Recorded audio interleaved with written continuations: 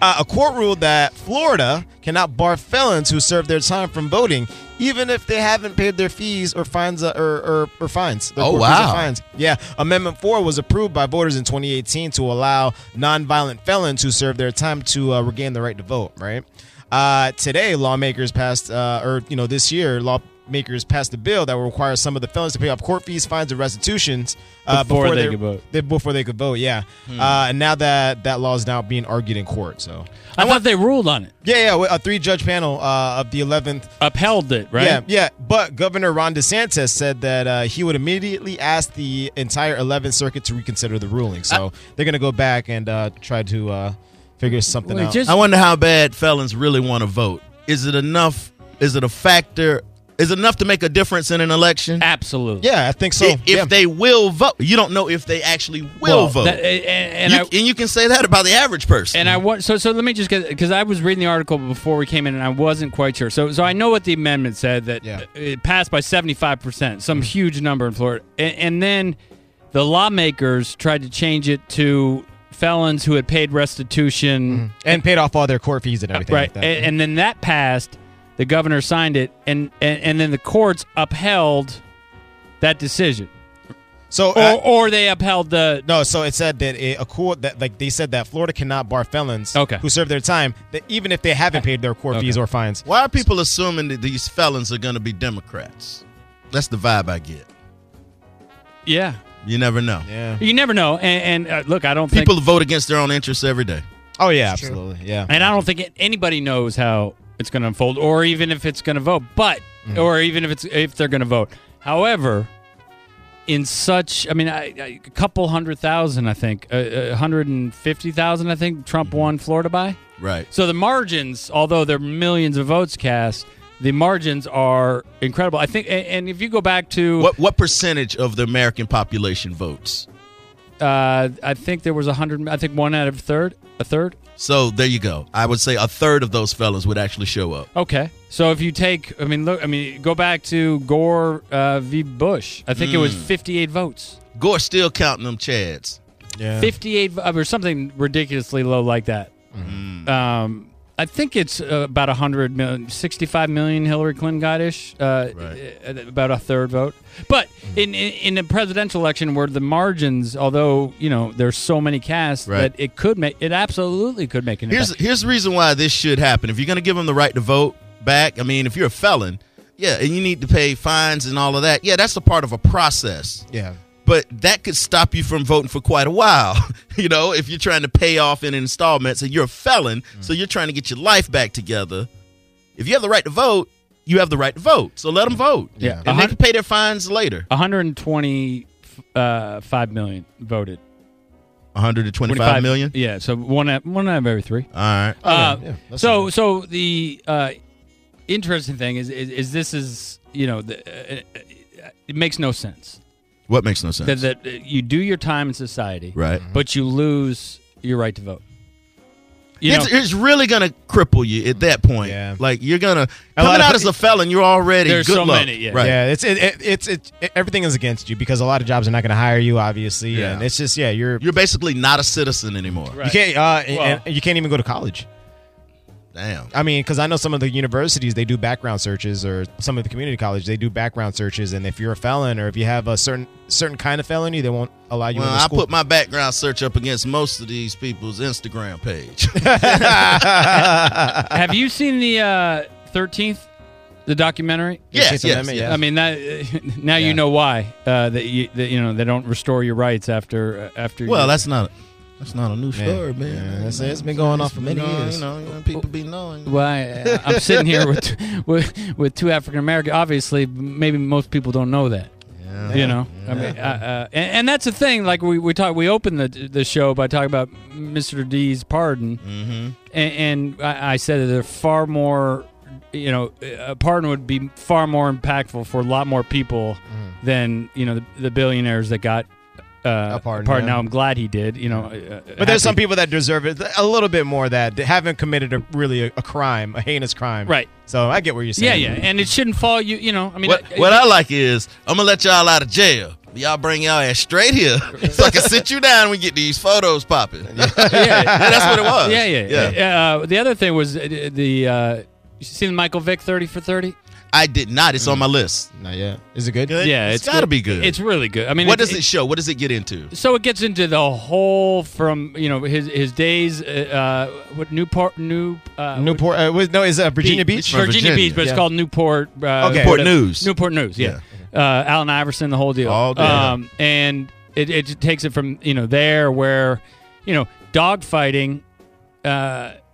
Not justifying. Do they paint the picture of this is the culture he came from? This is the culture he came from. This was a thing where if cops drove by Newport News and they saw people doing dogfighting, they would turn the other corner or they turn the cheek because it wasn't drugs or it wasn't something else. Yeah. And a lot of people don't understand how ingrained that was in that culture, and that first you have to know that you're doing something wrong, before you can go, oh, my bad. Right. It's the same thing with me growing up at cockfighting.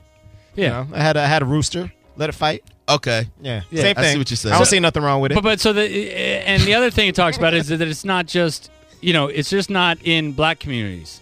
Cockfighting? There's dogfighting. Well, no, and cockfighting. Yeah, but the same thing. But hey, do we have as much of a problem with cockfighting? No. Nah, not even because you get to eat the chicken afterwards. Right. So, do you know where where I can find some action?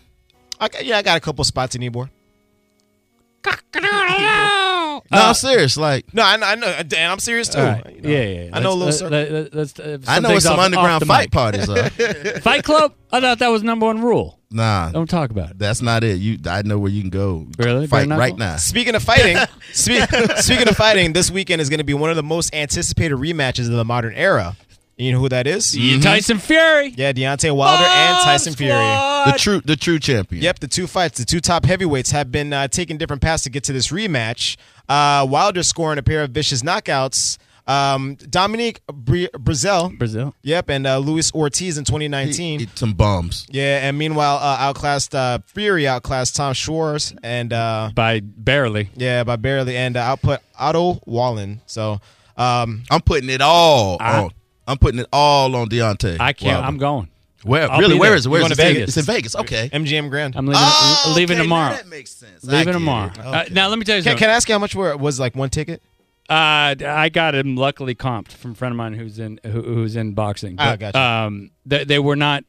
If put it this way, if they were not comped, I would not, on principle alone, pay that much money for. Who'd you get it from? Bob Arum. No, got it from Trump. So along with the pardon. But look, I've been blessed to do a lot of things in my life. But bucket list. This is a bucket list. I grew up with Tyson, right? I grew up with Mike Tyson. Man. Why wouldn't you be? Yeah. But not only because it was Tyson, but because of the everything that I saw happen in Vegas on TV as a young kid around a heavyweight fight. Stars were out, the buzz. You could feel the buzz in through the TV. So I've always wanted to go to a heavyweight fight in Vegas, but I didn't go. Me too, but I want to wear a mink coat. That's exactly it. And a fur hat. Yeah. And so, but there hadn't been a meaningful heavyweight fight. Now Vegas it's relevant again. Relevant. You're right. It is relevant. And this is like a fight that has been in the works and been building up for 30 years. There's no other fight. You're right. 30 years is about right. Is it because the Americans were not so dominant in the past 20 years? The Klitschko's, but they were staggered. There was the belts. No one had the belts. There was no dominant fighter. What happened was those Klitschko brothers held the belts over there, and they wouldn't. And they didn't want to fight each other. They locked everything up. And boxing, I know y'all like the little jokers. Boxing goes the way of the heavyweights. If you don't have relevant heavyweights, all that little flyweight where they fight for 13, doesn't matter. 13 rounds. Where they just wailing on each other. I do like watching the lightweights though. The lightweights are pretty. I don't like them, dude. I want to see the big boys throwing them dummies. Haymakers. Yeah, haymakers. So yeah, I am fired up. All right, I can't wait. So of course you are. See, and this is the weird thing about this fight, and this is what I say, and this is why I like it so much. I like both fighters. Yeah. And I've never went into a fight. Once I have my guy. But I started watching all these Tyson Fury interviews and his story, and I'm like, yo. Oh, yeah. He's got a good story. And he's a unique guy. Yeah, he's a gypsy. He's a gypsy. Well, I didn't know. I don't know if that's like official what you call people. No, that's what that's his nickname. That's his. you need to listen to Mike Tyson's podcast. If you like Mike Tyson, I'll just tell you this. Evander Holyfield is the latest guest. Oh, really? Him and Evander one-on-one talking about and it's raw, it's open. But he's interviewed Tyson Fury. And I saw a quote today. Mike Tyson goes, I just don't get this guy. He's like, he's weird. I don't get him. And I'm like, if Mike don't get you. But so the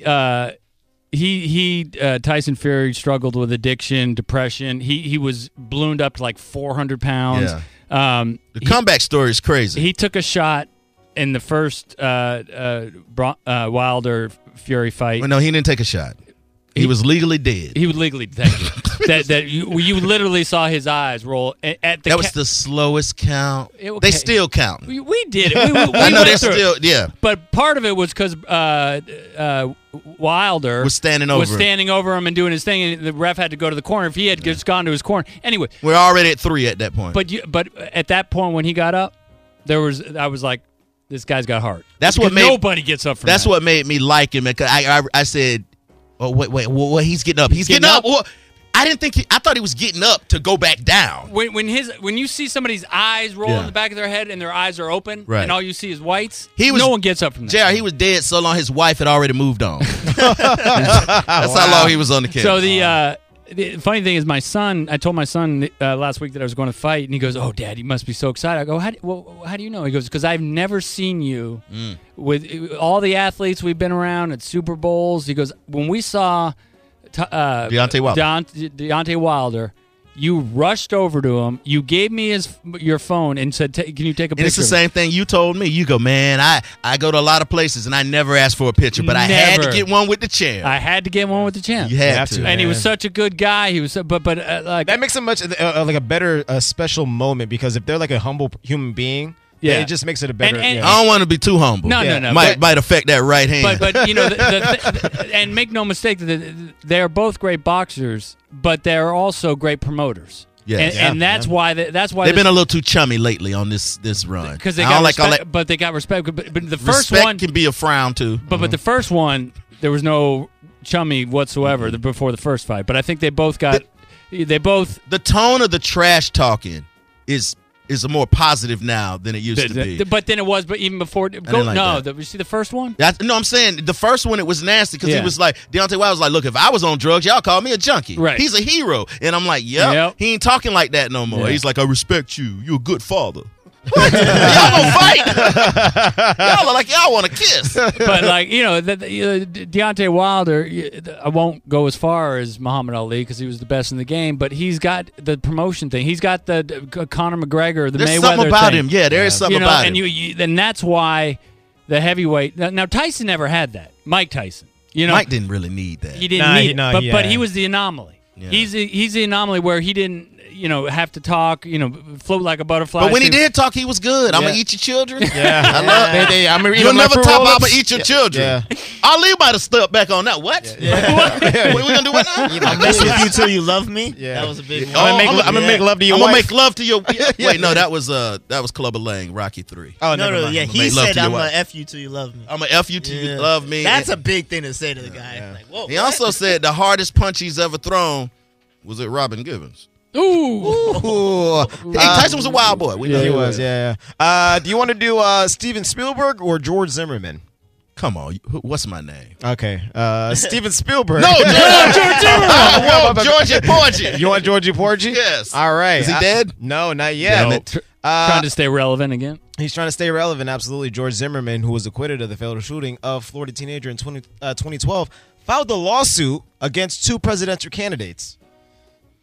Allegedly defamation, saying that they that Amy Klobuchar need to slow down. Yeah, the suit names Elizabeth Warren and Pete Buttigieg as defendants. Not Mayor Pete. Yeah, exactly. So what happened was that both of them at the 25th or at the anniversary of his death, saying that he would have been 25 on this certain day.